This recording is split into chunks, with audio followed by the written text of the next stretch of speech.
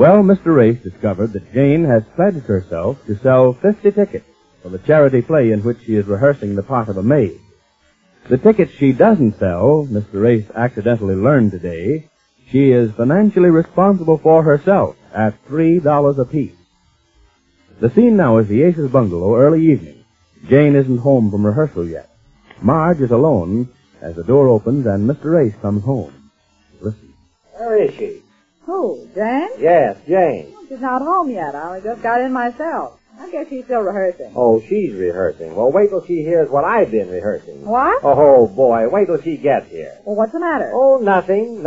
Everything's dandy. Now, just a second, Q. I want to know what's happened. Oh, nothing more than usual. My brilliant roommate just threw away $132, that's all. Threw away It's $100. really nothing. I don't mind the money. It's just that I get myself all smeared up when I go down to the basement to make some new $100 bills. And I just didn't feel like working Will you tonight. stand still long enough to tell me what happened? What's this $132? How come the odd amount? There's nothing odd about it. She does it every chance she gets, doesn't she? Does what? That's what I'm trying to find out. Well, in a few well-chosen words, Marge, here's all she did. She signed a pledge to be financially responsible for 50 tickets to this play that she's got herself mixed up in.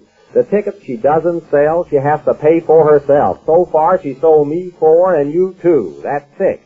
That leaves 44. At $3 apiece, figure it out yourself. $132. Something Jupiter. Just call me Abe.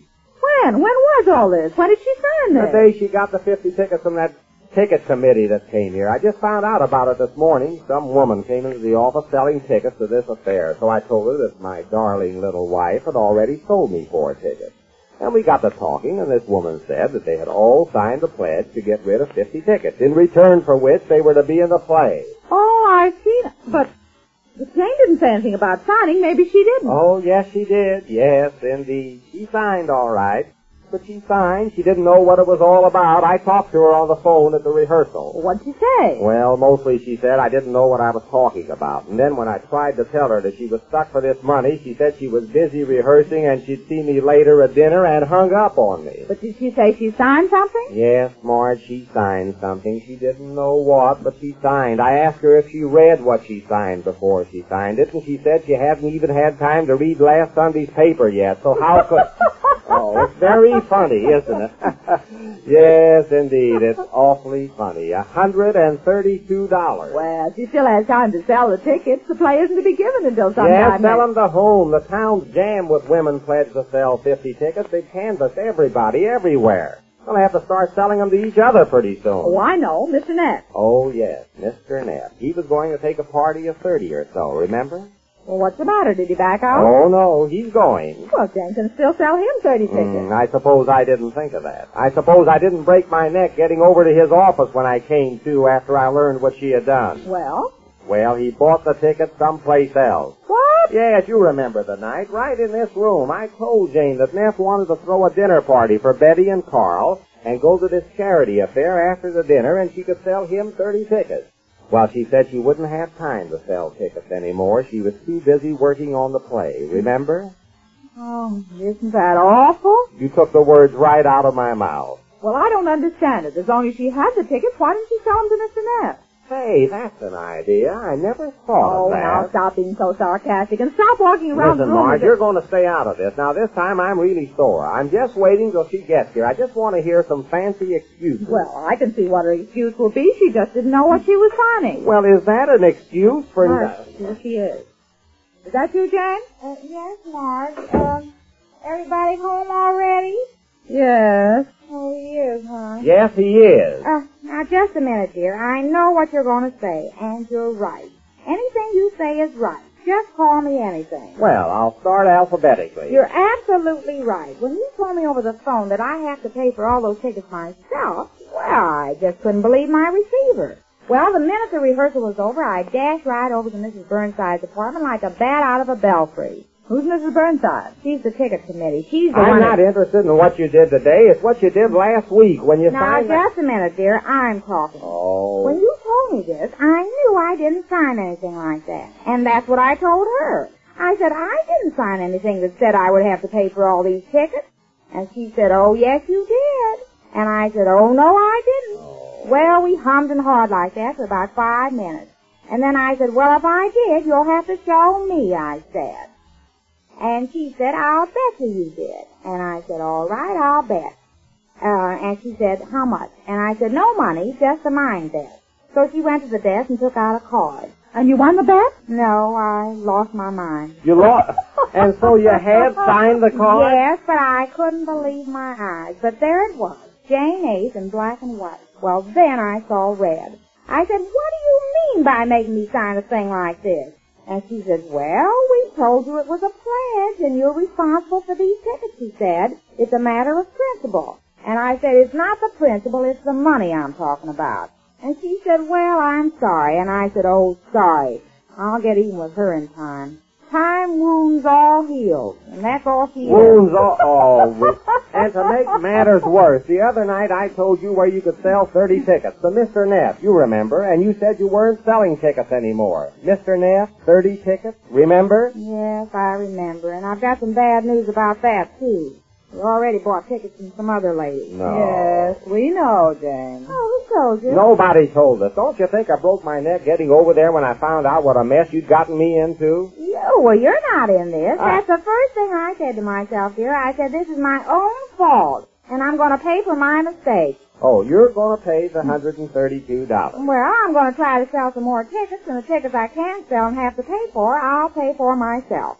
Where are you going to get any money like that? I don't know, but this is all my fault, and I'll get it by hook or eye. By hook or eye? This is one time you're right, dear, and I'm wrong. Oh, one time. Yes. You told me I should always read what I sign, and I didn't do it. I'm the one to blame. Well, that's fair enough. But where is she going to get $132? I'll sell some tickets. I'm not going to get stung for all of these. I'll sell them to somebody. Bad chance. If you'd have given up this silly idea of acting and gone out and tried to sell tickets, you might have been able to before everybody in town was canvassed. Well, I'll find time now. Why, Jane, are you out of the play?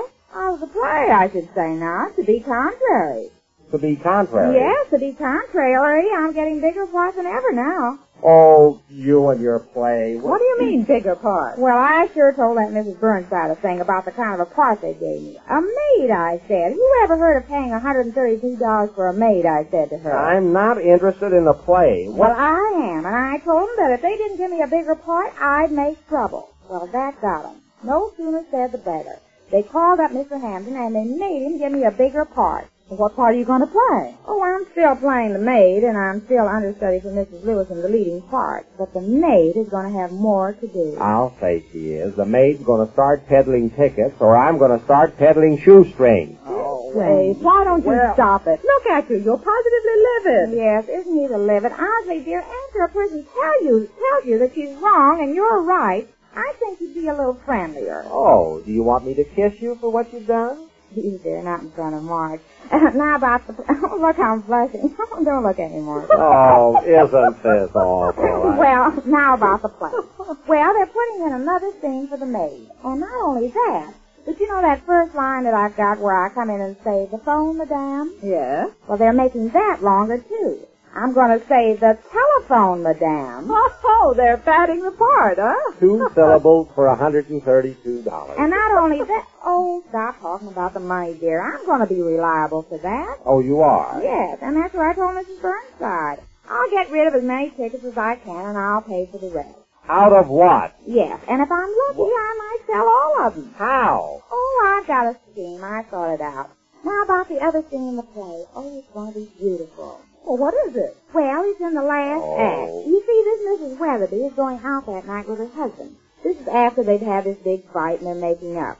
Well, she sends Marie, that's me, she sends Marie to get her ermine wrap. And I say, yes, madame, the ermine wrap. Is that all? Well, no. Then I go out and they talk some more, she and Mr. Weatherby. And when she says, where is that maid, like that, kind of mad-like, I come in with the ermine wrap, see? Well, is that all? Well, isn't that a lot? Not for 132 smackers, it's not. Oh, you're still talking about that money. Forget about it, dear. I'm reliable for that. All you have to worry about is the ermine wrap. Yes, what was that? The ermine wrap. What about the ermine wrap? Well, I have to get one, that's all. You have to get one. Sure I do. I have to come out with this ermine wrap, don't I? Listen, you have to come out with 44 tickets. 44. Now, wouldn't Mrs. Weatherby look silly dressed in 44 tickets? It says distinctively an ermine wrap. I haven't got one, have I? No. Well, I'll get one. Oh, you will? Oh, I certainly can't use my polo coat. How would it look if Mrs. Weatherby went out in evening clothes and a polo I'm not coat? interested in how Mrs. Weatherby looks. Well, I'm not either, but can't you picture how I look draped in this ermine wrap that I bring out for Mrs. Please Weatherby? take her off of me. Now, look, dear, I've said I was wrong about the tickets and signing that card. I admit I was wrong about that. Wrong is wrong.